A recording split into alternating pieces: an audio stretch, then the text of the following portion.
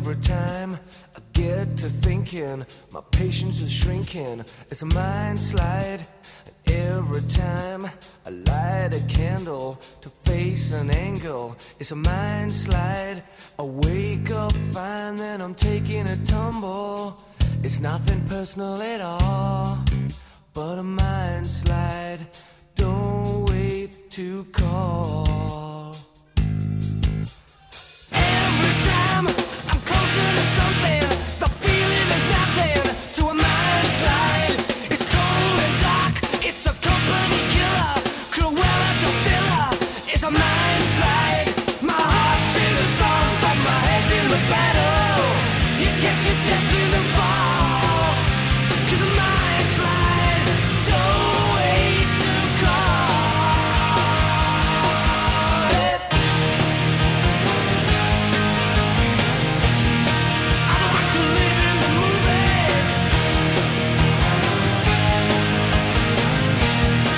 where waiters don't have any groovy, but out in the States, socially it don't mix, 'cause nothing's gonna break our stride like a mind slide.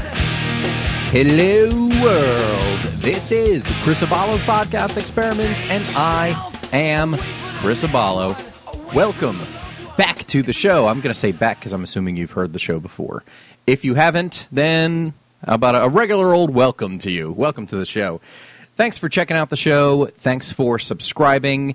And please give the show 5 stars, particularly on iTunes, because the rankings and recommendations and everything are some weird algorithm. So if you listen on iTunes, even if you don't, but you still have an Apple account, then please sign on to iTunes, look for Chris Abalo's Podcast Experiment, and give the show 5 stars, because it helps get the show recommended, which means more people are going to check out the show, which means more listeners, which means more sponsors, which means inevitably a lot of selling out and bringing you content you didn't come to the show for in the first place. No, that's totally untrue.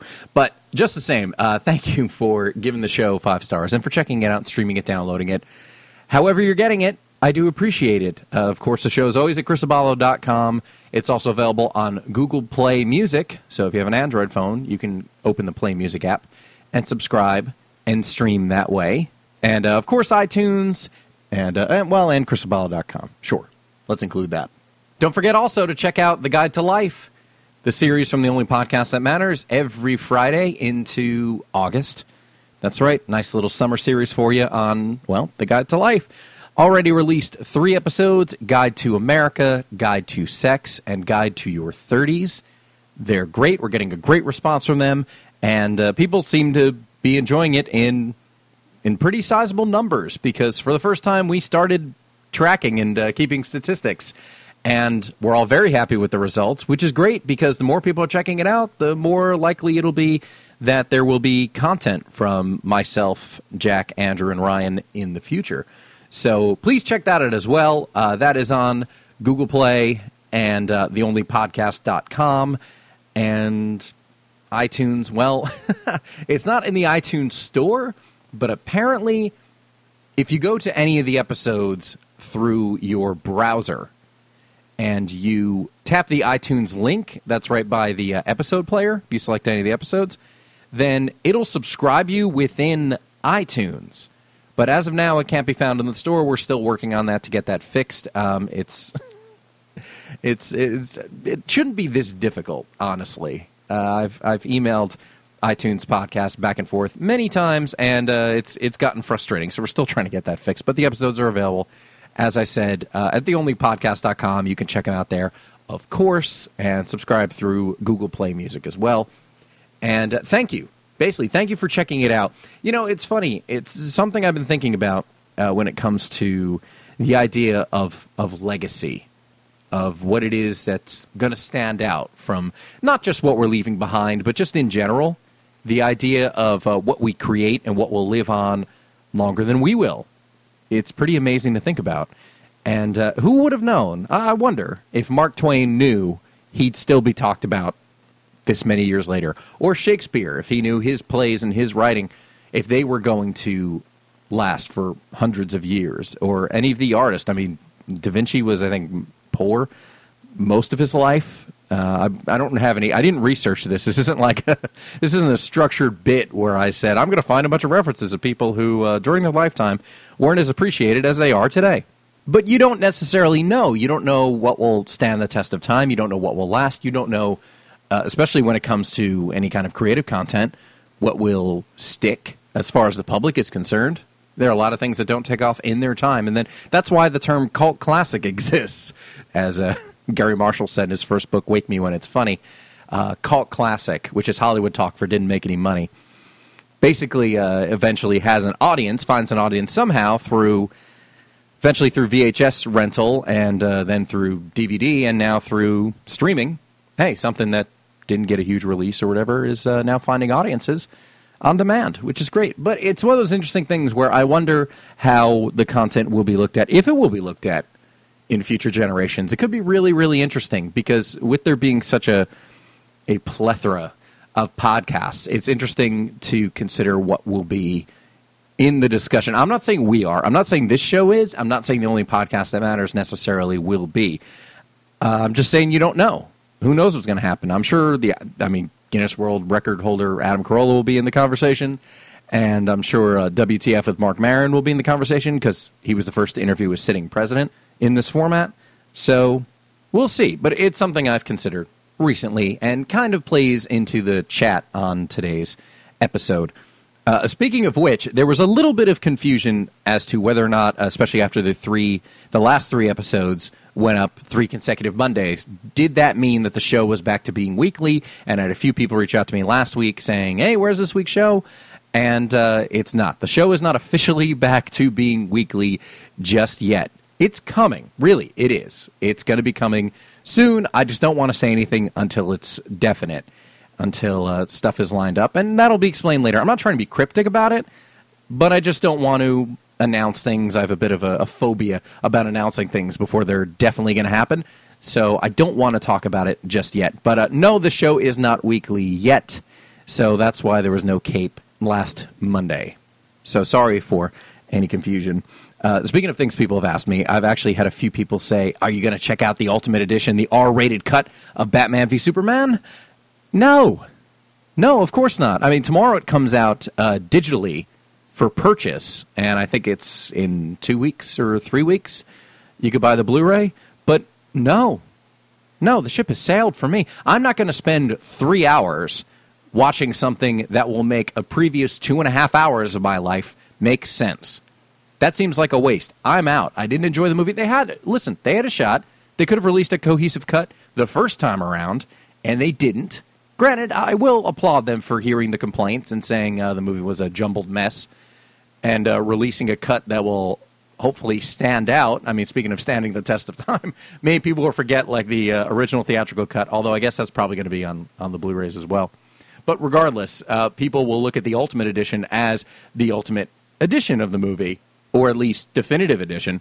But no, I'm not into it. I barely enjoyed the last 3-hour Batman movie we got, which was The Dark Knight Rises, in case you forgot.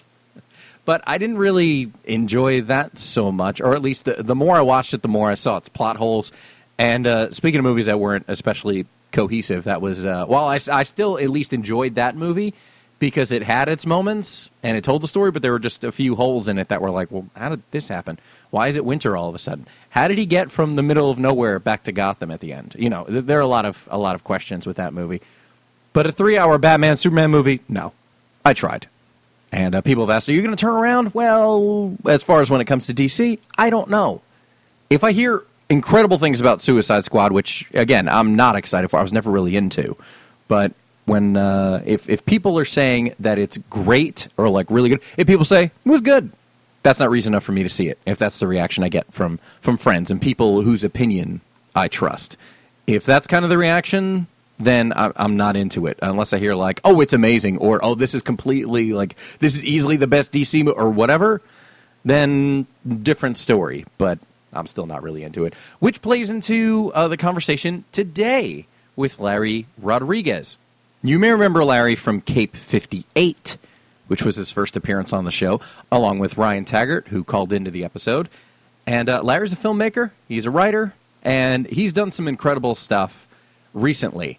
Now, With this episode, there is a snafu that I've only run into once before. Somewhere between stopping the recording and saving the file, the opening chunk of the show was complete silence. It happened once before, almost 6 years ago, right around 6 years ago, actually. It was summer of 2010, one of the early episodes of The Only Podcast That Matters, which was our first run at Phrasecast, a show we ended up doing 3 times because of different issues.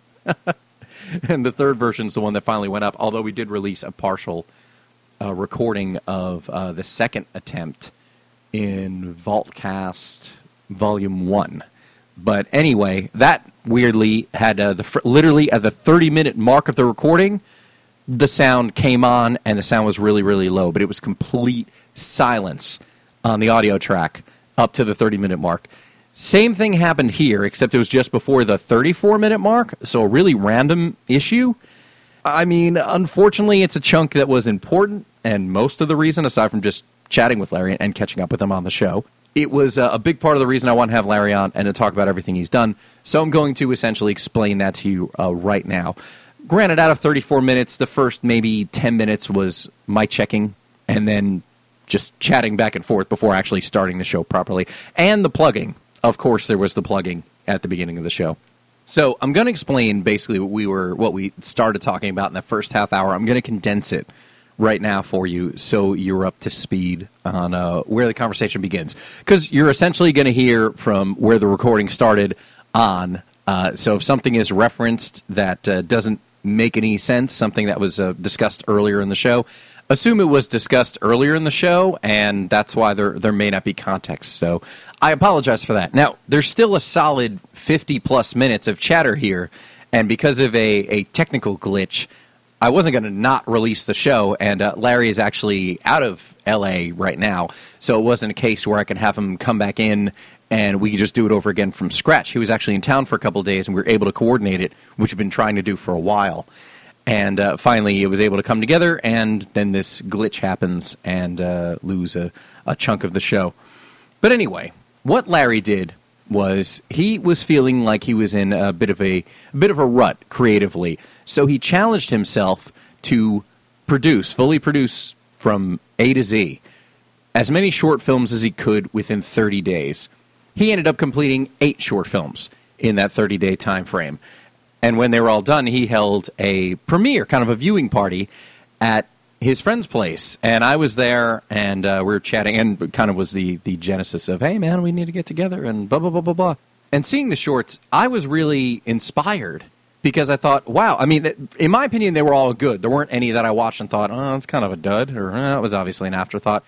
They were really good. I really enjoyed them, and I thought, wow, if he did something like this just for the sake of getting out of a rut, he challenged himself to produce this content, that's amazing. Because my thing is, and it's an analogy I made when we recorded the show that is obviously missing, so I'm going to explain it now. And it's one Larry was quite fond of, because I think everybody has a situation like this. And here was my analogy. This is something everyone can relate to.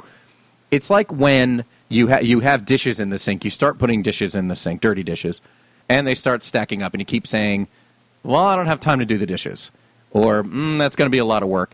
And all of a sudden, your sink is full of dishes, and you even if you don't have clean dishes, you'll go out and buy paper plates or something just to make it work, because at that point, it's stacked up so much, it's going to require so much work that you don't even want to get started on it or chip away at it or anything. It's become too intimidating of a task.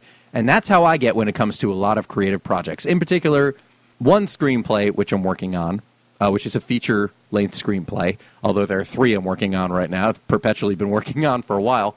But I kind of get that way, and I feel like it's an overwhelming task because, as I've said before, I'm my own worst critic. I'm very hard on myself when it comes to, particularly when it comes to what I write. I've let go of being, of perfection when it comes to doing the podcast. Frankly, it's one of the reasons podcasts appeal to me, because you're cranking out weekly content, and there will be standout episodes that are great, there'll be episodes that are good, and there are episodes that will be forgettable. That's just how it is, because nobody hits it out of the park every single time. I think I've said before, like the baseball example, you only need to hit 1 out of 3 pitches to be an all-star. So there you go. It's not something where everybody is perfect all the time. Not everybody, to again use the baseball analogy again, not everybody hits out of the park every single time. And that's okay. But it's still important to keep working on whatever it is you're working on, particularly when it comes to something creative where you're being a bit too critical. And I do that to myself. I say, I want the first draft to be great. It needs to be great. And because of that, I'm putting a lot more work into it than I should. Instead of just having a first draft that comes out crummy that I can go back to and then improve, I'm trying to make these first drafts so solid and so great that I'm not working on them as much as I should. And as a result, I feel like I've been in a bit of a rut lately. And that's why Larry's example was inspiring to me, because frankly, I'd been flirting with the idea of doing a short film or a few before doing this feature-length screenplay, which I would like to independently produce, not necessarily entirely on my own, but something that I would like to do. I would like to direct it. I've obviously written it, or will be the writer of it. And I thought, well, maybe to warm up, it would be a good idea to do some shorts, some short films, some sketch films, something that has a faster turnaround. Because I think that's part of it, too, knowing that a film doesn't just come together. I mean, I'm sure in some cases it does, but that's more the exception than the rule. The rule is it takes a little bit of time to get everything together, whether it's cast, budget, actual production, shooting schedule, whatever. There's a lot that goes into it. So I think doing something smaller, on a smaller scale, both in terms of the size of it, when it comes to cast and locations and everything else, I think that would be good for the sake of getting me past this intimidation I feel about. And frankly, I feel like I'm a bit out of the habit. In the last sketch video we did for, or short, internet short, whatever you want to call it, that I did was Christmas of 2012. It was Secret Santa, which I did with the guys in the only podcast that matters. So it has been a while. I think that is a little intimidating to me, too. So when Larry just set himself up to, I'm going to do these and I'm going to crank them out, and we'll see what happens. Whatever I end up with is what I end up with. And because of that, he felt creatively liberated, which was huge for me because it's something I've been thinking about anyway. So as a result, I've been doing more. I actually have a short film first draft that I've completed. I wrote a sitcom pilot, which went off somewhat recently to one of those finding new, young, creative talent, whatever. You know, those things that essentially go nowhere because nobody ever hears from them. At least, that's the example that I have from, well, not just myself. I only did it once, but from other people who've done it, where you just kind of submit your written work in the ether.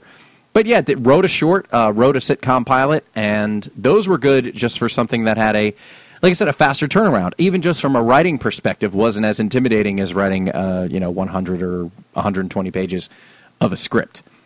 So the fact that Larry did that, and the fact that the content came out so good, was really, as I said, I know I'm being a little redundant, was really inspiring to me. So that's one of the reasons I want to talk to him about creativity and what it means to work as a creative person. To have to crank things out for the sake of making a living, and what that leads to as far as making content in the mainstream, and people who want to work outside the box, and all sorts of good stuff that we talk about. It's a really, really great conversation, and again, you guys are hearing a chunk of it. Apologies if we mention anything that there isn't context for, because it probably was in the portion of the show that is missing in action. So, again, sorry about that. Hey, listen.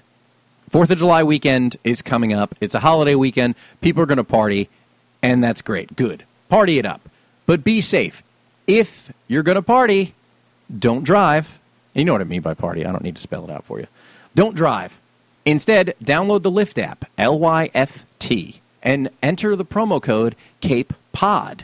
You'll get a free $50 ride credit.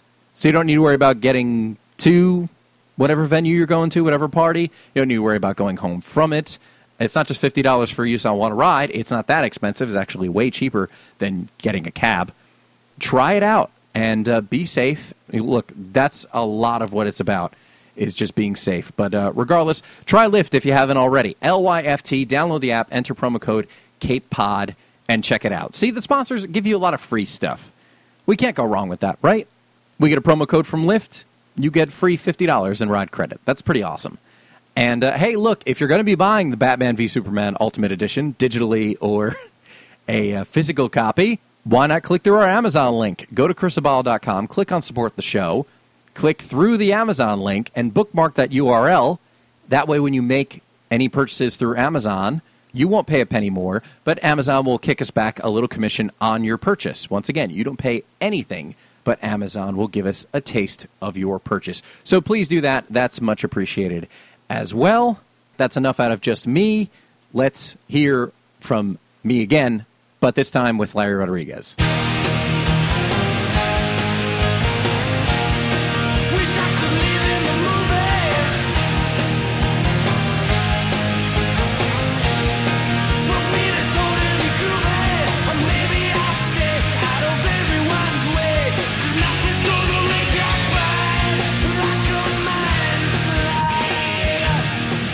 But I'd already heard about it. It was an independent film, and I heard some buzz about it. I was like, right on. Oh, it's on, like, it was in theaters for a week, and then it was on Netflix shortly after. I checked it out. It was a piece of garbage. And, like, it's not like it's just big studio films. Oh, yeah. It's hard to make something that's good, basically, especially every time. Exactly. Yeah, I like how you put it, too, that it's like, nobody goes in with bad intentions, or something. For sure. Or even, like, the people, who get, I always think of, like, the squeakquel. I always think, you know what I mean? I always think of, like, the guy who lit that, or, the grips who had to, say goodbye to their wives in the morning and be like, sorry, gotta go to work. Yeah. Which one are you working on again? Don't make me say it. Yeah, just... What's it called again? Can we not talk about it? Please don't bring it up, Like, listen, Michael Bay thinks his movies are great. Hey, do it. There's nothing... And, in a way, though, and maybe, but we need people like him, because then, like, if I was given that budget and saw that script, I'd throw up and just go, no, how? Totally. How do you even do that? Well, that's the other side of it, too. It's like if someone handed you $250 million and said you were responsible for making a profit, holy shit. Like, that's intimidating. I mean, come on. And that's one of those things where and not everyone's willing to. I'm not willing to do it as of right now. Oh, no. Well, yeah. Because you could say, okay, you could give them a good product and you could work, like, on a good thing, quote unquote, but then, will people respond to that? It's all about the profit. They don't care about how good the movie is. Totally. Rarely do studios ever, except for when they really take chances and stuff. But yeah, it's like with Gravity and stuff. Like, I remember when I first saw that, just being, of course, blown away and everything. And the old lady in front of me handed back her 3D glasses to the attendant and goes, "That was terrible." And I was just like, "Really?" Yeah. And I've even talked to people who don't like it, and that's crazy. But you got to respect what they did, what they went through. It's so easy for people to sit through a 90-minute thing and just go, nope, next, and then walk out. And that's just so sad to see, and that's what all movies are now. It's just automatically people go, yep, no, what's on Rotten Tomatoes? Well, at the same time, the availability, too. It's like any other... it's the same thing with music. It's nobody's really a fan of anything because it's just like they're a click away from something next. And there's just always so much. It's too much content that way. It just gets drowned out. And even good shows get drowned out. I for sure. watch shows and I can't remember a lot of stuff because it's next That's thing it. and the next thing. If anything, you remember the season. Yeah. You don't remember specific episodes. Yeah, like Kimmy Schmidt is one of the most clever things I've ever seen in my life. But I can't remember each quote or like one of those things you have to like rewatch them, which is maybe that's a sign of a good product. You have to rewatch. Well, that's it really, too. Yeah. But it's just unfortunate this day and age where people go, that was funny, all right, but that was funny, and then that was funny, and then, so. Yeah. No, you're right, and there's it's easy to be dismissive, and I feel like that's the mentality of the people say to me, like, well, then why don't they just make good movies? Like, it's not a matter of that. Like, everybody goes in. Specifically, I had the conversation with somebody. I'm pretty sure it was last May. That movie Hot Pursuit came out, which was Reese Witherspoon and Sofia Vergara. Oh, yeah. I remember saying to somebody, like, it's coming out. I think it was like Mother's Day weekend or something. Yeah, May 18th, something like that? It's something like that. Yeah, I'm pretty sure it was May. That's the exact day. Yeah. We should look it up and find out. I was saying just like, oh, okay, well, it's early enough in summer where, like, it's not going to be drowned out by, tent poles. I mean, I'm pretty sure, like, the week before was when Pitch Perfect mowed down Mad Max and stuff like that. Right. And I knew that Hot Pursuit was a film done by WB, and so was Mad Max. But I thought, okay, well, I get it. They're putting, it's two female leads, well liked, Mother's Day weekend. What are we going to go see? So I get that part of it, but just in talking to somebody about this, like, that looks terrible. Like, why would they make that movie? And why? I was like, look, everyone who, the director, who was a woman. Just for the record, I don't know about the writer, but like the director I know is a woman. The two leads are women. Everybody knows who Reese Witherspoon is. Everyone knows who Sofia Vergara is. Like, their names, they signed on because they wanted to do it. They were interested enough to do it. And, like, everybody went in, like I said, with good intentions. If it didn't pan out, it didn't pan out. And if it didn't, even if it was great and didn't reach an audience at the time, which there's no shortage of examples of that, movies that were underappreciated, and then Goodfellas lost Best Picture. Right. I mean now, but it's what won? In what, 90? 90, I think it was 91, 92, or something like that. Or like Raging Bull, same thing. I know that lost like Best Picture, but like it stood the test of time. Yeah. So movies, or people say, God, film snobs too bitch about. I've heard this. Maybe you've heard this a lot too, with Forrest Gump beating Shawshank Redemption. Yeah, and that's a lot of people I love get Forrest, but man, Shawshank's a perfect film. It is, but I mean, like Shawshank wasn't a runaway hit at the time either, Right, or like exactly right, yeah. like I guess 2005 or so, like when Charlie and the Chocolate Factory came out, Tim Burton, Johnny Depp movie. Right. I can't believe it. How can they do it? The blah blah. I was like, Willy Wonka and the Chocolate Factory was a flop. Like that, from being aired on TV and people buying the VHS, it was hit. But like in its day, that wasn't like a huge movie. That wasn't Mary Poppins or something. Like it wasn't something everybody went out to go see. Yeah. It wasn't a hit. So let's not, like over time, same thing. Like it'll accumulate an audience and things will be appreciated later for what they are. So that's another component too that doesn't always pan out, that people don't kind of consider. Like, well, we went up against such and such and was buried by it. And the thing is, nobody ever considers that, or even like when it's like the Hot Pursuit thing. It's like, oh no, but once you understand the business side of it, it makes a lot more sense of just like, well, here's how it works. You need 10 stars, and then you need this and this, and that's why it's always like on all the posters from the writers of from the da-da-da. And it's gotten to the point of like from the dudes who brought you, and it's like not. The title of that, what they work on, like the director, the writer, the producer. It's just the guy who did, this one popular movie. Yeah, and then from the producer of The Hangover. Yeah, and the people go, The Hangover, and then they just remember that. That's and then it. They connected. And, it's just how marketing is. Mm-hmm. But when you understand that, it's just sad and stupid.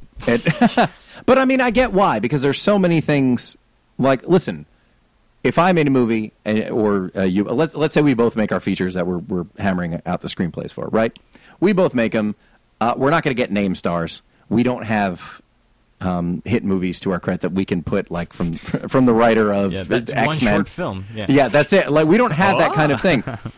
So it's less likely that someone would go see our films, because what are they going to have to go off of? Mm-hmm. Aside from this episode of the podcast. Even if it was going against like a film that was, or even a short film of like Willie Nelson looking at a pineapple for like 45 minutes. It's like, hey, Willie Nelson's in that movie. Nelson's in this movie. That's good. It's a pineapple. Maybe SpongeBob is in it. We don't know. Which, with that being said, I'd see that over my stuff too. So, well, if I saw Willie Nelson, that's a Willie Nelson pineapple. Oh, is there weed? Yeah, of course. It's a pineapple. Of course. Yeah, for us, it'd just be like from the guys in Cape 97. That's what it would be. That's it. And that's going to get zero traction. But, like, I get why they say, from the producers of The Hangover, from the writer of X-Men, or, whatever, from the studio who brought you the Dark Knight trilogy, like, whatever. I get it, because at least there's a reference point where people say, we're going to take something people loved, mm-hmm. and we're going to try to get those people to come see this movie, which is fine, because that's anything. Yeah. I mean, that's the funny part, too, when I talk to people just like, oh, but it's all business and blah, blah, blah. Nobody, and I mean nobody, has ever made a movie in hopes it loses money. It's true. Like, say what you want about like the producers, and there's a scheme to get money back. Right, exactly. Yeah, in this in a fictitious scenario, sure. Yeah. But like, say what you want. I mean, people even say like independent film, like, well, back in the night, Quentin Tarantino and Pulp Fiction, blah blah. He wanted people to see the movie. He wanted people to see Reservoir Dogs. He wanted people to see Pulp Fiction. Like, as much as you could say, the auteur film director who's doing blah, blah, blah. Like, it still had enough appeal. Mm-hmm. People, enough people like Reservoir Dogs to, sign on to do Pulp Fiction. You don't get Bruce Willis and John Travolta and whatever just because it's like, because they need, they need the paycheck. Right. I mean, at least I wouldn't have thought so in the 90s. I think they were doing fine. Right. If you've done 3 Luke Who's Talking movies, you're hammering a check, every other year. And somebody had to light that. Totally. Yeah, that's the other thing. Oh, now the dog time. Now, yeah. Look, what? Look Who's Talking. It's like, look who's going to be out of a job when this movie this movie tanks. But that's the funny thing. People say, like, the business element ruins. And I get it, because I know it's looked at as a product. It just happens to be a product that is creatively developed. It's not, I was going to say, like, shoes, but people still design, sneakers and whatever. Someone still needs to design this year's Jordans. Right. But I'm saying, like, I know people don't like that it's looked at as a commodity because it's supposed to be creative and blah, blah, blah. But it is a business. Yeah, it just comes with it, I think. If you have Right. like that idea that sticks and then more people see it, and that, because I think some directors and writers don't even want fame or like to blow up and do, I don't know what Quentin wanted, but I'm sure if he wasn't famous, he'd be cool with it because he's still making his movies. And even like That's exactly it. Hateful Eight, like even if people spit on it and everything, he's like, okay, did you see what I did? Because I've always wanted to do that as a kid. I loved westerns. I loved Right. Good, the Bad, the like that was his thing. So he, accomplished it. He's done it. Yeah. And I don't even fault people who I'm trying to think of someone who's written off as like a hack or something. There are certain people I can't recall any examples right now in the moment. Like, just like in like actors or whatever. It's just like whatever. They'll Val do Kilmer. something. Okay, like Val Kilmer or like Nicolas Cage right now is doing like somebody who'll do anything. well, someone who's who's like doing anything, and I thought like, look, they won. Oh, of course. I got an example. The Rock. He's killing it. He is. He's totally killing it. Yeah. It's like good. He's worked his way up to it. He wasn't like starring in movies right out of the gate. He was like what the seventh person build and Be Cool 10 years ago. Wow. Yeah. I mean, that was the first time I saw movies like this dude's funny. Look at him as a ballerina. Anyway, he was the bright spot in that movie. Actually, that's one of the reasons I remember him. But anyway, no, but like people who are just working actors, and it's like. I don't have a problem with all right, easy example is like Morgan Freeman. Dude's always working. Is every movie he's in great? No. Does it matter to him? Probably not, because he's an actor for hire. He's working. He doesn't phone it in. So you can't say like, oh, Morgan Freeman just shows up and blah blah blah. But it's like, but he won. Like I remember having a conversation. I don't remember if I brought it up on this show or not, but it was there was a really snarky thread of comments when someone I'm friends with on Facebook posted, I think it was like last year, something about Smash Mouth was going to be playing somewhere in the valley. Does anybody want to go? And it made me laugh because there was a thing about of the people commenting like snarky, people who think like it's funny, like, oh, is there a new car dealership opening or whatever? Will there be funnel cake? No. Like jokes. And I thought I didn't jump in. I just don't like jumping into the fray because I'm like, if people are going to say negative shit, let them. Mm-hmm. But I thought, hey, whatever. Those guys won at life. Those guys haven't worked a job in like a job like the rest of us, like 99% of the population works in almost 2 decades. Because like they won, so say what you want, but they're still getting a paycheck to go out and play music, and they don't need to and the same music. Cashier at Home Depot. Yeah, exactly. Not like, have to make new albums either. They're just somebody. Yeah. All right. Their next song. They come out. They do All Star, Walking on the Sun, and and they're able to same thing. They get a check, and good for them. And meanwhile, you're misspelling people's names in the coffee cups. So fuck you. I mean, at least that's my thing. I'm like, well, I'm not going to criticize because they won. I mean, yeah, I can be stupid and be superficial about like criticisms, and I can say, like I did a whole episode about my disappointment with Batman v Superman and everything that was wrong with it. And must have been a long podcast. It was actually. It's over an hour. Oh, yeah. And one of my friends, my friend Ryan, one of his argument was, well, I couldn't have made a better movie, and my position was, but you could still tell a good movie from a bad movie. You can still be underwhelmed by it, or you can't say, just for the sake of staying within the genre, like you can't compare, like say Batman v Superman, you're just as happy with as you were with Deadpool or Civil War or whatever, because like it's a different movie. Mm-hmm. One's, I mean, with taste being relative, one's better than the other from a standpoint of being a cohesive story. Or certainly being entertaining when it comes to box office receipts and everything else. Like you could tell. So I understand the part where it's like, well, I couldn't have done better than that. But you can still tell. You can. And you vote with your dollars. It's serious. Yeah. And it's like the equivalent of like really fat sports fans. And then they're just like, did you see that guy? He was so stupid. Couldn't even throw the ball. It's like, all right, well. You're right. How do you miss that pass? Yeah, how do you miss it? It's 20 more wings. It's just like, all right.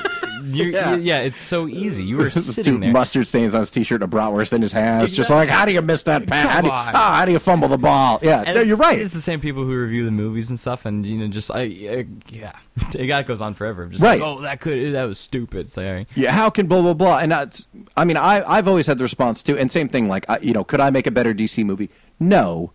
But I could still recognize, like, this movie isn't for me, and I won't watch it again. But I paid my 2 bits. I went and saw the movie and gave it a shot. It didn't pan out And for you'll me. take away something from it, I'm sure, yeah. There's something, yeah. If nothing else, I'll have the conversation with my friend about, like, you want to write something because I'm tired of these big expensive movies.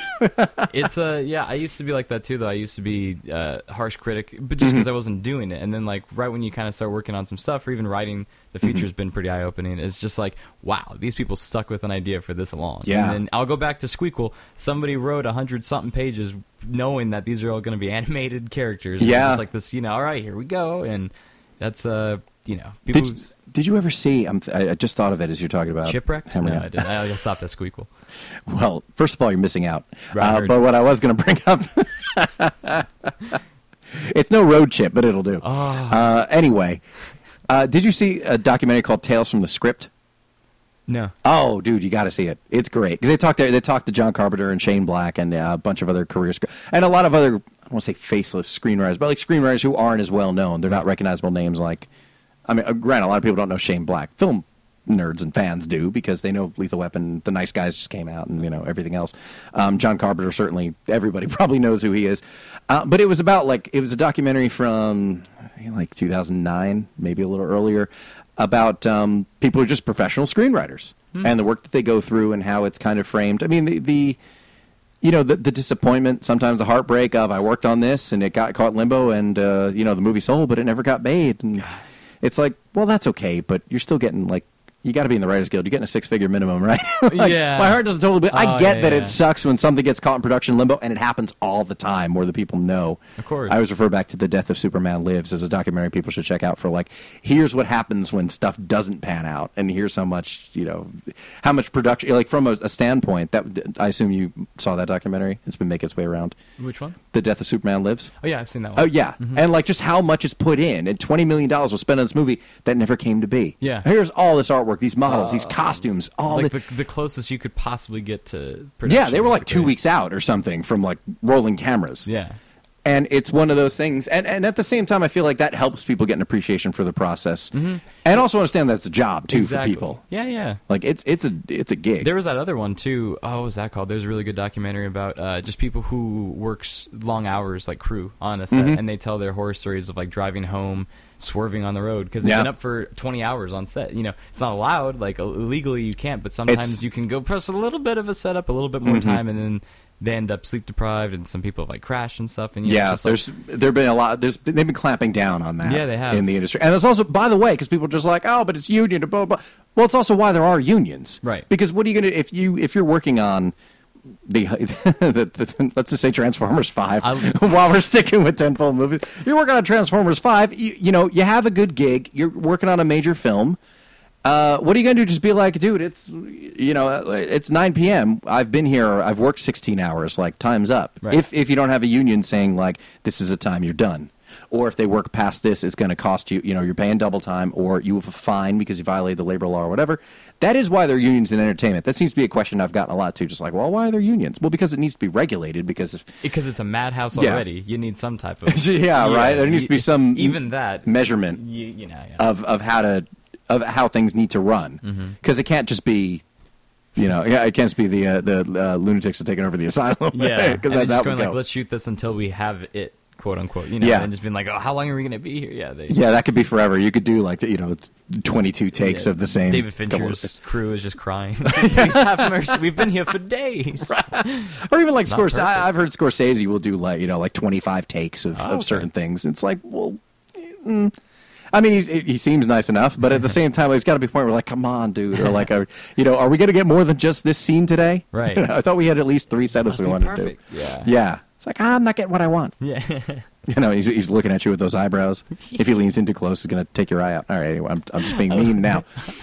By the way, that wasn't a chambered Scorsese impression. That's probably the first time I've ever imitated him. So, I thought that was a sound bit you played. Yeah, the people listening are going to think he wandered into my apartment. I made Wolf of Wall Street. Oh, that's what you did. Oh man, he's here. Well, he's gone. Everybody, sorry. Sorry for Hugo. It's okay. I don't know. It's all right, man. Just make that De Niro, Pacino, Pesci gangster movie happen, please. I hope. I keep hearing about with that. Leo. Dude, there has to be a De Niro and Leo team up in a Scorsese. It has to. It has to happen. But no, the one I've heard, I forget. It's based on a true story. That I'm pretty sure someone. I don't know if it's if it was a book telling the true story or some novelization based on a true story that Scorsese has optioned, and it was going to be the first time, and goddamn it, would I love to see it. It was going to be like for the three main gangster movie, but still for the three main guys, was said to be the first time it would be De Niro, Pacino, and Joe Pesci in a project. I'm like, oh my God, please let this happen, please. Yeah. Especially this year where so many iconic, performers are dying. I'm like, let this happen, please. Well, the three of them are alive. Scorsese's alive. What's holding this up? Nobody's safe, so you got to just make that. Nobody's safe. Yeah. Like, come on. Please let that happen. Yeah. The outside the box thing. Yes. We were talking about that because that's something that I find funny. Being in L.A., which you were talking about. Well, you tell about the guy who you ran into. I had an Uber, and I just asked the guy, what do you do or whatever, and he said he just moved out here from Chicago, and he's like, but I'm a writer. And that alone, when people like pause for like your reaction, I'm a writer. Mm-hmm. Like, what do you have to say? Like, yeah. Cool, man. Yeah. And then after I said, I've never met a writer in L.A. before. Get out. Yeah. And then he said, yeah, a lot of my friends say I'm a really good writer. I'm pretty funny. And he says, because I'm one of those guys who like to think outside the box. And then that's when I just cracked and just like wanted to get out. I almost jumped out right there. Just stop right, it, right please, in moving traffic. What are you doing? Yeah, like, of course. That's a funny perspective to me. And same thing, I've run across people. It's like, well, I really want to do something different. Well, I want to do something outside the box. Here's the deal. We're here because we want to be in the box. There's nothing wrong with the box. Exactly. Being in the box. If you want to be outside the box, you can literally shoot wherever the hell you came from. Shoot wherever you like if you're from Normal, Illinois, shoot your film in Normal, Illinois. If it's not going to be something that's, not to say everything has to have mainstream appeal, but like if you want to do something outside the box that's out of the ordinary, I mean, look, those exist. There are some people who've made careers on doing oddball films. Wes Anderson does his thing. The Coen brothers do their thing. It exists. Who's the guy who did Black Swan and stuff? What's his name? Oh, yeah. He has his own thing. Darren Aronofsky. That's it. Aronofsky, yeah. And Requiem for a Dream. Like, he's always had kind of his own thing. But those dudes have never said that. That's my thing. You know what I mean? Mm-hmm. Like, Wes is I've never saw an interview and Wes is like, I'm so quirky and out of the box. He's just like, he's never said, none of those guys who are on that level, never say it. That's the difference. Well, even, and same thing with like Tim Burton, who everybody's just like, oh, he's this wacky whatever. It's like, dude, he does mainstream films. There's nothing wrong with that. Like, there's this whole thing. It's the same when people talk about, pop music. It's like, well, like, then it can't be that good. Well, no, that's fine. Right. I love Bruce Springsteen. I mean, he did. I mean, people could say he was a pop artist for a while because he had a string of hits and everybody knows the words to at least every single lyric to at least 5 songs. That's fine. It doesn't diminish it because it's something that's mainstream. I like that. That's an interesting. So the whole, when I hear people talk about outside the box, what they want to do outside the box, they go, well, then what are you doing in L.A.? Do you just like overpaying for rent, or like, do you like parking tickets? Do you really like kale? Like, that's what I want to know. I mean, why else would you want to come to a place where it's like, well, this like mainstream stuff is made here? That's kind of the idea. This is where the business is.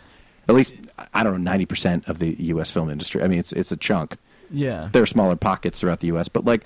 The whole thing of being outside the box, it just makes me laugh. And it's not to say you can't. If you want to do it, that's fine. I'm not shitting on anybody who wants to do stuff outside the box. How dare you be out of the box? I just think it's an odd perspective to like, I'm going to move to Los Angeles, showbiz mecca.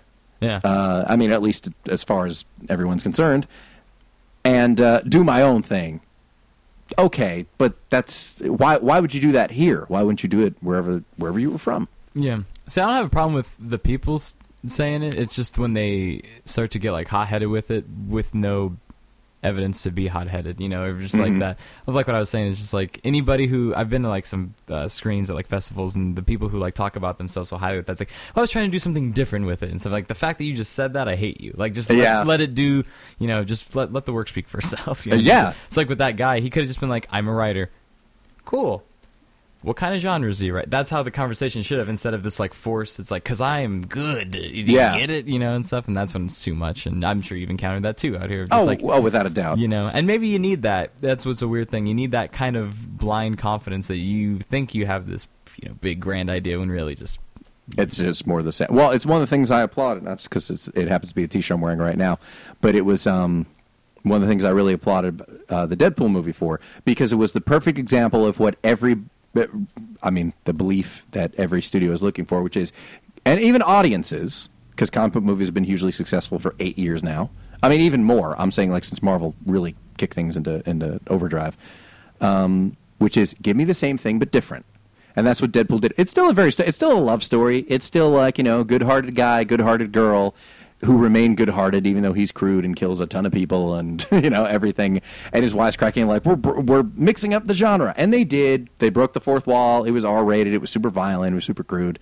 But at the same time was still a story which could be distilled down to elements that are of typical movies. Yeah, found that balance, and that's why the studio backed him and stuff too. That's just brilliant, and that's why people showed up for it too. Of course, yeah. That was the other thing. It was a perfect film. Yeah, it was. Well, that's the idea. It's like you can do something that's different, but like it's maybe a bit outside the box in the way they went about it. But like the story's still straightforward. Right. Hooker with a heart of gold, hero with a heart of gold. Yeah. I'm a bad guy, but I fall in love with this hooker who is a hooker, so maybe she's bad, but at the same time, and I'm going to go kill people to get fixed to get my girlfriend back. That's how many movies are like I need to get the girl back. Of course. So it's not like, but it did it in a unique way, which is fine. Very fine. Yeah. I also like with that movie how I think they include that in the beginning, right? Where it's like, oh, but my boyfriend said this was a superhero movie. I love like with that and then like the billboards, they just make fun of the audiences being so blind if it's not if we don't hold their hand, it's just like I thought this was this kind of movie. Yeah. Like, don't you watch a trailer before you see a movie, or don't you research it a little bit? Unless you want to be surprised, that's cool, but don't be surprised when you are surprised. Mm-hmm. Yeah. The self-awareness I thought was brilliant for that movie. That's why the marketing campaign I thought was so smart. Killed it, yeah. But like that. But see, again, that's why I played into the success, because it did something different, but based on the accepted form, the form audiences want to see, the form that works in thousands of movies, which is guy gets girl, guy loses girl, guy needs to win back girl. There you go. Right. That's fine, and nothing wrong with that story. But here's what they did to make it something different. I'm glad that's the story they took away from the short. You know how it was based on the short, so it's like that one freeway chase. It's like, now what's it going to be all about? Love. Yeah, let's put some love in it. Even though it's from the comics, but still, it's great. Yeah. Oh no, it is. It's totally. That's what I mean. Like pulling that off, that's perfect. And everybody walked away happy. I mean, some people, I mean, comic fan, the hardcore comic fans are always incorrigible anyway. But everybody walked away happy about it. Yeah, they're happy.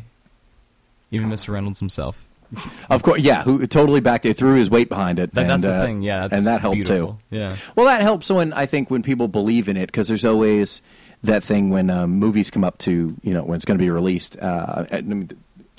Fantastic Four is a perfect example from last summer. Like, not being screened for critics. Okay, well, you're hiding it from people. So this, not gonna happen. Whereas, what was it? Oh man, like 2 weeks. I think it was maybe Jungle Book. They did critic screenings like 2-3 weeks in advance. Oh, of course. And Disney was so confident that they were like, no, put out your reviews and whatever. Like, they didn't have an embargo on it because they knew like people are going to come out, and that's fine. I think it's a lot to do with it when you show confidence in the property, or even when the actors really step up and say like, this is great. I mean, Harrison Ford coming out and saying the new Star Wars movie is like, this is a great movie. Yeah. You guys should see it. Means something to people. Absolutely. So that helps too, with there being so much. It's even say like, well, I think this. I hate whenever there are interviews, particularly with the actors, or even with the director, where it's just like, this movie has all the elements. Like, there's action, there's comedy, there's a love story. It's like, I don't want a movie that has all the elements. That sounds like a mess. That sounds like a goddamn mess.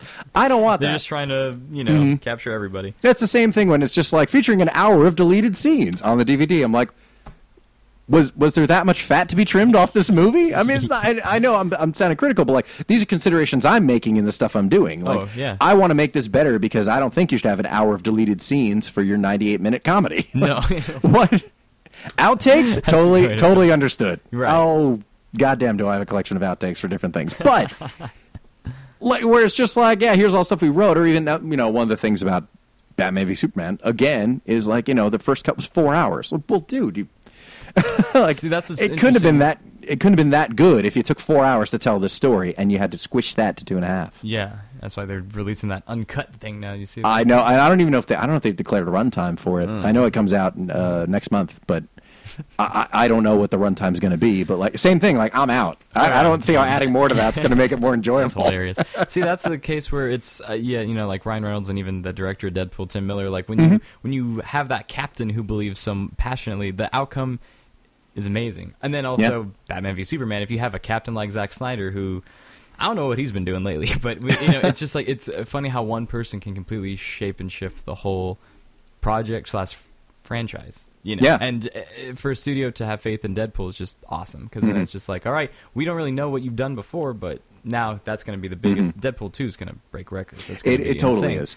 And similarly, on the same thing, like I love how there are guys who, and this is another thing I think that's come with the, not specifically with the just to distinguish, let's say civilians, like making content and trying to use it to break through and work in the industry. But somebody who's been at it for a long time, like James Gunn. He's been making his own movies, hasn't made like a ton of mainstream stuff, but like what Marvel did was they saw like, here's a guy who knows how to tell a story. We want storytellers to do our movies. They take James Gunn, have him do Guardians of the Galaxy, and it blows up huge. And everybody goes, property that nobody knew what they were. Nobody heard of Guardians of the Galaxy. Comic book fans hadn't heard of Guardians of the Galaxy. Nobody knew what the hell this thing was.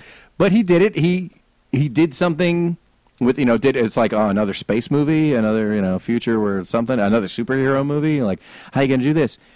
He put a certain spin on it, still within the box, not outside the box.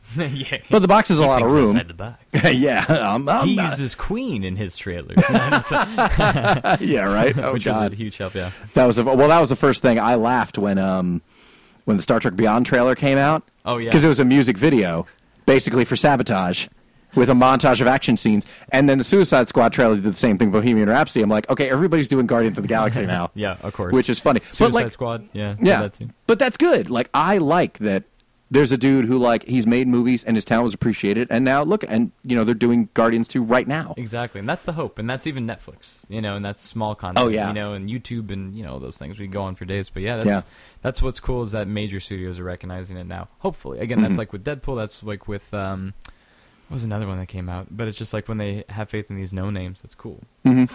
Yeah, it helps. I mean, look, it helps to say Ryan Reynolds did your movie, but I think, was it 2 months before or something, he had that movie Selfless with him and Ben Kingsley, and nobody went. So, it's... That's what that was called, I thought. I'm pretty sure... Well, it's already making the rounds on cable, I thought this movie was just out like 6 months ago. It's already on, like, Showtime. But... Like, that's what I mean. There's something, just because somebody's in it doesn't mean everybody's going to go. Right. Or, that's all the more reason it stands out when somebody says, listen, this movie's great, or this is going to be great, or we're really excited about this project, or we want to spread the word, we want to get people excited. And it did. And not to keep going back to the Deadpool pool, but people were saying, like, this is going to be a pretty big movie. This movie might make like $80 million opening weekend, and then it makes like $157 million or like something crazy opening weekend. Well, look at did you see Popstar? I didn't. Nobody did, and that's the sad thing. And that movie's perfect, also, and that's on that Christopher Guest level. It's genius, and those guys are genius. The mockumentary, kind of thing with it. And then that's just one of those things that it's like you never know, because like with that Judd Apatow producing. Yeah, and same thing from the guy who brought you Knocked Up and or Trainwreck. I think Trainwreck was in the ad. Same thing. Yeah, of course. Judd Apatow who brought you Trainwreck, or I think it was he did. Oh, even for Trainwreck, they didn't say Knocked Up. They said Bridesmaids. Yeah, because they're like, here's a female-led movie like Bridesmaids. Remember that other female-led movie I did that you like? Hey, here's another one. Yeah, exactly. Which is fine. That's like perfect. Same thing. Yeah, if you're like, there's a lot of crossover with that audience. A lot of people who like Bridesmaids. It's almost who dig like, Trainwreck. Yeah. It's almost like doing a feature film is like your equivalent of like a reel when you show it to somebody. Of just like, hey, I did this. Oh, I like that. Yeah, I like that. I want to know what that guy's doing next. Yeah, exactly. I want more of that. Yeah, exactly. No pressure. So, yeah, it's fun. And same thing like Popstar. Like, everybody went in with great intentions. Yeah. Lonely Island has that's the funny thing. They have a huge internet audience, and then it's a matter of, is that audience going to show up? Right. When it's against summer tentpoles like Ninja Turtles, and that's the one that beat that really badly. Right, and even that was underwhelming. Like, this has been a bad summer for sequels, just Alice in general. Through the Looking Glass is now a bomb. You See Me Too. Yeah, Now You See Me Too is, and then what else? Neighbors 2 is doing like half of the business of the first one. Really, I heard it was good, but I didn't box office, not so much. Yeah, exactly. And same thing. Ninja Turtle sequel is like going to make like half of what the first one did when it's all said and done. It's like, at the same time, who knows? And I was actually, even though I wasn't into, because I just looked at the Ninja Turtle trailer, you know, the first one from 2 years ago, and said, this isn't for me. These aren't Ninja Turtles I like. And even with elements like the van that they use in the cartoon, Bebop and Rocksteady and Krang are in the new one, I still looked at it and said, totally not for me. And I was happy to hear, because they had a sequel plan. Like, I mean, they announced a sequel like a couple weeks later, which I thought, well, that's a smart idea, because once again, people who, I mean, announcing, you know, we're going to make 3 of these before the first one even opens, bad idea. I think so anyway, because it's like that's not sure. Like, it's easy to announce; it's different to actually produce. So I think announcing after the fact gets people on board. Like, oh, they're going to make another one. I should go see this first one. Same reason I saw Man of Steel. I rented it because I heard about Batman v. I had no interest. I don't like Superman as a character, and I said, you know, okay, they're going to have a Batman Superman movie. I'm going to rent Man of Steel because I want to be up to date because I'll want to check this out when it comes out. So I did. So that makes, you know, total sense. Yeah. I, too, was tricked into seeing that. Oh, boring. You've never seen Superman be less fun. You've never seen a movie be less Yeah, that's my summary of Man of Steel. People have asked me about it. Or, before they saw it. That made the Master look action-packed. No, I love the Master, by the way. I love that, but I'm just saying, you know. That's a weird stretch. But, yeah, right. Where was I going to go with... Ninja Turtles. Ninja Turtles. Oh, yeah. See, that was the thing that... Thank you for bringing me back. I thought, oh, this is great because they're going to pump out a sequel. They're not going to wait. Like, I mean, frankly, that was one of the problems, I think, for something like Alice Through the Looking Glass. The first one was 6 years ago. Yeah. Like, sorry, like there's too much coming out that people are going to forget. And, yeah, it made $1 billion worldwide, which is kind of baffling. But... at the same time, like, are these people going to show up, or are people still going to be interested later on? I mean, I'll even give it to Neighbors as well, because first one came out 2 years ago. That's good, yeah. Good and they did. I mean, but in the case of Ninja Turtles 2, Neighbors 2, didn't pan out, but I at least applaud them for jumping on sequels right away and not waiting several years and having this latency, because, look, I was flipping through HBO's recently, all 12 of them, or however many there are. And it seemed like every channel like a Police Academy movie on. And I thought, how many of these friggin' movies are there? Are 7, by the way, if you're curious. I said, how many of these movies are? And I looked back and I thought, wow, every year for like 4 straight years, you got a Police Academy movie, and good for them. Yeah, like, that's how you do it. Yeah, like at least, okay, well, there's like somebody was showing up. Right. People were going to see these movies. Great. 21 Jump Street was the same 2 years after that. That's true. And that one was brilliant. Yeah, like that's I like that when they do that, where it's just like, no, we're not going to wait, because I feel like when you stretch stuff out, like, you know, the quick examples like Alice Through the Looking Glass. I mean, Now You See Me, I think the first Now You See Me was like 2 years ago as well, but I didn't expect that was going to be a sequel. Zoolander? There you go. See, and that's another thing. Anchorman. Anchorman. Independence Day is another thing. I'm like, is this going to make an impact on it? Like, is it just people like us who saw it 20 years ago and have nostalgia for it? Right. Like, are kids going to be into it now? Because now they've seen 8 Harry Potter movies. They've seen 13 Marvel movies. Like, are aliens coming to attack Earth? Is that going to interest them? Because it was a big deal in '96. Oh, yeah. You know, that Super Bowl teaser of an alien spaceship blowing up the White House was like, it's all anybody could talk about for 6 months. Yeah. Dude, see that thing? Oh, my God, I got to go see that movie. They kept moving the release date up and opened like July 1st or something. It was going to open on the 4th. That was crazy, yeah. I remember that. And then now with this one, everyone just goes, oh, they're making that? All right. Yeah, that's what I mean. I'm just like, are people going to show? I mean, and Zoolander 2, same thing. It was 15 years ago. That's heartbreaking. I didn't see it still, because the first one's one of my favorites, and I'm just like, don't do that. Well, and people said the same thing about Anchorman. They're like, we want a sequel, but it was 9 years or something in between them. Mm-hmm. And I just think there's a point. The movie itself was 9 years long. That's how long the running time was, because you see that? Well done. Even that is another one. Like, apparently the DVD, there was like a whole other cut. Yeah, there is. There's like an extra hour to it. Or something like a second cut of the movie, and I thought, wow, you guys really played it fast and loose with this movie. It's just, that just strikes me as weird. I'm not, whatever. I mean, if that's the way they want to do it. Yeah, get as much content as possible. To that degree, yeah. Like if they want to, if they want to make an alternate cut, I guess it's possible. But yeah, I feel like there's a certain, I don't know what the shelf life is. I mean, I would have thought for Neighbors and Ninja Turtles like 2 years. Great. This is still fresh in everyone's minds. Yeah. And for some reason didn't pan out. 2 to 5 years is like a good time. After 5, you get a little... Ooh, yeah, is that audience still there? Do they care? Because even like that Alice thing, 6 years, that's a longer time. But it's still, And, Did that do good? I didn't even which see one? the numbers. The new one? The new one. No, it's a bomb. Oh, good. It's a oh yeah. Good. Whatever. How good? You listening, Disney? Yeah. Larry Rodriguez is happy to. Oh my I'm gosh, kidding. I love Disney. I'm totally kidding. I do too. We love Disney. We love Disney. Let's just say that we feel like Alice through Looking Glass is underappreciated. Yeah, oh, extremely. And there are also those X factors like taking the messy divorce business out of it with Johnny Depp. But it's like since that one, we've kind of seen a decline for Johnny Depp movies because Lone Ranger, people didn't dig. Dark Shadows, people didn't dig it. Mordecai, fucking nobody saw that. So there are a lot of these where like, well, here's what happens in between the time. Right. Where, I mean, no, really, like those things where you can't tell. Yeah. I mean, maybe some people didn't go see Neighbors 2 because they just saw Seth Rogen and Steve Wozniak, and they were like, "Oh, the dude can act. I want to see him do drama now." That's right. I mean, who knows? Like, there are those factors where you don't. You don't know. Sometimes the personal could like bleed into. Yeah, of course. Yeah, there's some of that. I think. What was I just thinking of? Oh, I forgot. But yeah, like Ben Affleck's one of those dudes too. Mm-hmm. Love Ben, by the way. He's good. Yeah, he is. He is. It'd be nice to see him. Oh, that's do what I was something going to cool say. again. Yeah, like Mel Gibson. That's somebody in the public's eye. You know, you're not going to do Lethal Weapon 5 now because no, you could, but I mean, also it's like people feel a certain way about Mel Gibson. You gotta, if you're gonna have him be the star, you gotta, Which now is did you? I'm sure you heard already because you followed too.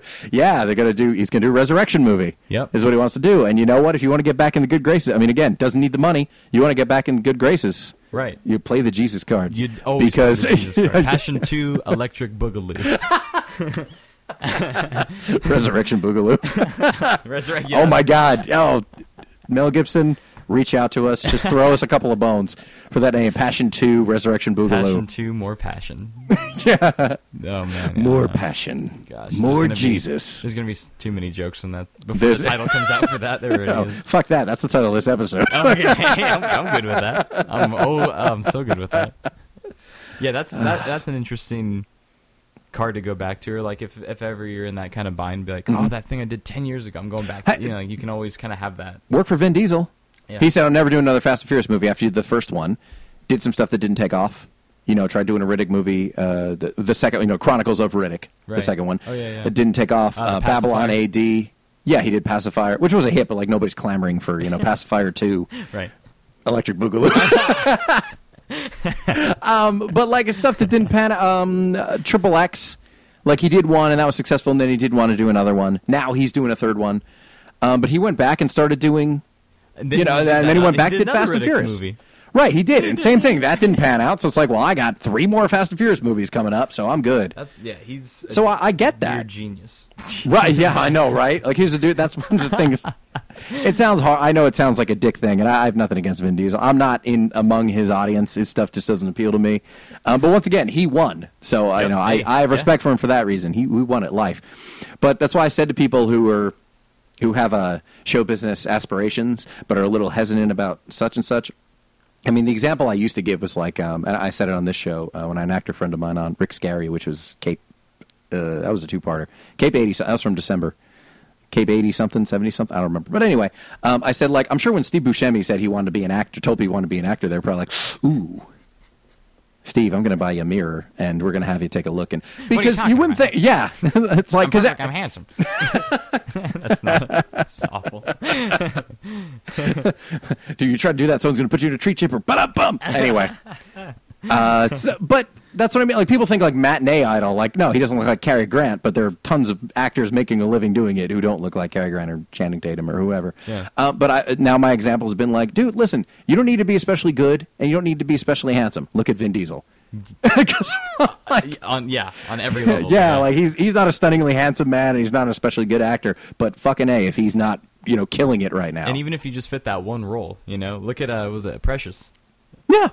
There For sure. There you go. That's your guy, and she's been working. And you're good. I mean, she's great. Yeah, she keeps going. But I mean, it's like you just got that, and you can always kind of rely on that. That's great. That's it. Yeah, but there are people who go back Hollywood to is just to get residuals. That's all it is.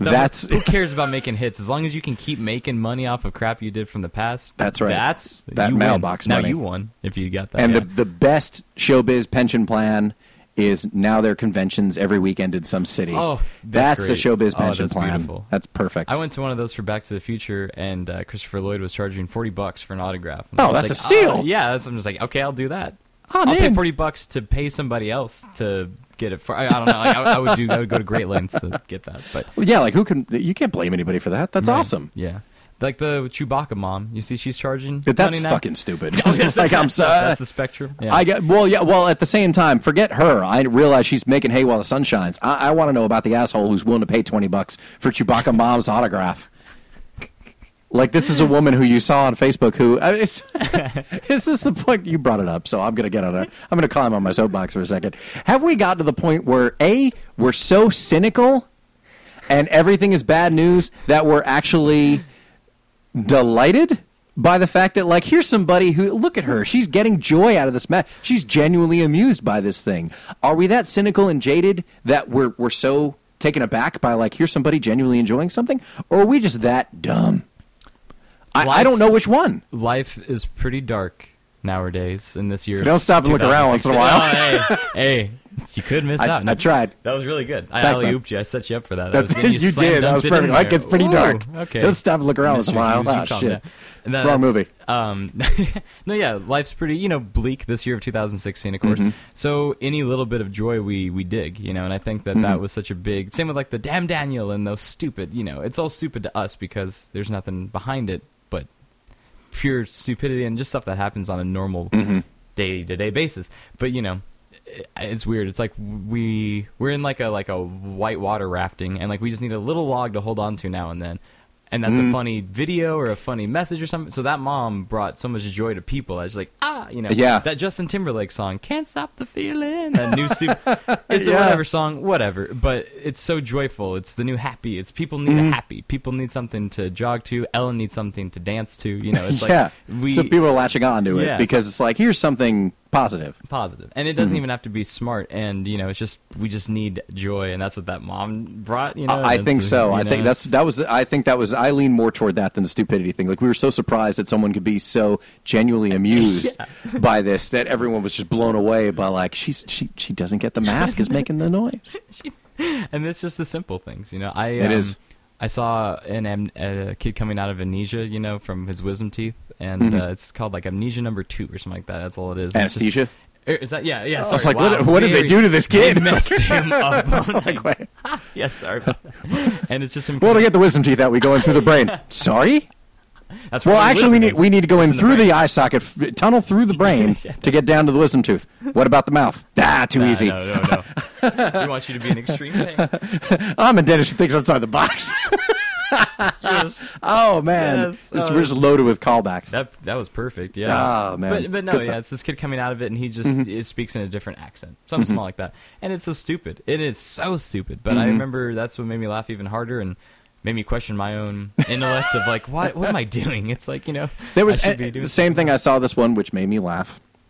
This internet video of this girl who just had her wisdom teeth out, and her brother picks her up and pretends a zombie apocalypse broke out while she was That's a great under. one. That's a You've great- seen that yeah, one, I've right? seen that one. It's Yeah, pretty like good. Yeah, that's they- hilarious because like you're taking somebody who's impaired. Yeah. but it's totally harmless. Like Oh, it of really course. was. And like she was really she's- smart too. Like if you watch that video, she wasn't like old. She was pretty on it too. She's like, take the cat, not the dog. Yeah, if she was screaming truly, and like yeah. if she completely broke down, nobody would have put that video out. Oh, yeah, yeah. But because she was actually trying to figure it out Of and course. work within her, Oh, it's great. kind of fuzzy. That's why we Perspective. That's why we have cat videos. We all love Yeah. cats. It's cute the things they do, and that's That's what gets you through the day, And that's it. And that's what I think it is now too. It's just that people are just so bummed with everything going on that it's just like any little sparkle like that. That's the thing. That's why those videos kind of blow up because everyone's just like, hey, this is funny to me. Yeah. This is getting me through the day. Here's something that brings joy to my day. Yeah. Just the day, but check this out. This will make you smile too. Yeah. Because we're good at heart. Exactly. Yeah. Man, we forget really- about that. We've run the spectrum. Yeah. As far as really covering, like, just we're talking a little philosophy, we talk box office, we talk creativity. I think I feel like we should just call it right now because wow, I yeah. really don't think we can improve upon everything we've talked Gone about. past, once you hit philosophy, we don't want to get too deep. I think so. I think we're just going to fuck it up if we keep going. I see. Yeah, we're just yeah. going to fall into That like some very kind well of could be. spiral where we eventually start talking about. Oh yeah, You know. it just ends with me like drinking heavily right here, and just being like, and then this. Larry happened. just breaks down. It's Oh. like, hey, let me tell you something else about L.A. You don't know heartbreak, man. Don't come here. You don't know it, man. Yeah. This has been great. I'm glad we finally got to sit down This was a and talk delight. about this again. This has As been always. awesome. I had so much- You can follow Larry on Well, Twitter at Larry Rod. Mm-hmm. Yeah, Larry Rod on YouTube, just Larry Rodriguez Films. That's just kind of, I put a lot of the showcase stuff on there. So if you go there, you can check it out. You know, even if you see one title, just click on that account that it is, and you can get to the other ones. And it's just fun. It's all in good fun. That's what it's all about. It is. It is. They're a lot of fun, and they are really good. Once again, you probably don't appreciate them for what they are. No. But they are. They're good. They were a lot of fun. There wasn't one I looked at where I thought like, well, yeah. Wow, thank you. Wow. Like, he couldn't have just skipped that one. he didn't watch the edit back and say, I think this one's not going to make the cut. No. I'm not going to screen this one. The DVD is going to have an hour of extra footage. So well, now we're talking. Yeah, see, that's. But see, that's fine. If you accumulate an hour of footage over the course of 8 shorts, okay. That's okay. That's a pretty, that's extra 7 minutes from every short. I could deal with that. Okay. When it's one movie, different story. And folks, you can follow the show, of course, at Cape Pod on Twitter and Instagram, and it's also the Tumblr address, capepod.tumblr.com. And while we're talking Cape Pod, use that code. Download the Lyft app, Lyft. Put in Cape Pod, free, $50. Free. It's free. Just do it, everybody. You can follow me on Twitter at Chris Abalo, on Instagram at Chris Sells Out. And the only podcast that matters, The Guide to Life. Check it out, folks. It's running right now. There's a lot of really, really funny stuff. Having gone through the episodes and listening back to them as I'm putting them together, it's really, really great. See, I'm getting behind it. I'm the Ryan Reynolds of this project. I'm not going to sell you a false bill of goods because this is really, really funny stuff. So check that out. And we will be back in 2 weeks with the new episode of Cape. So until next time, for Larry Rodriguez, this is Chris Abalo, and this was yet another experiment.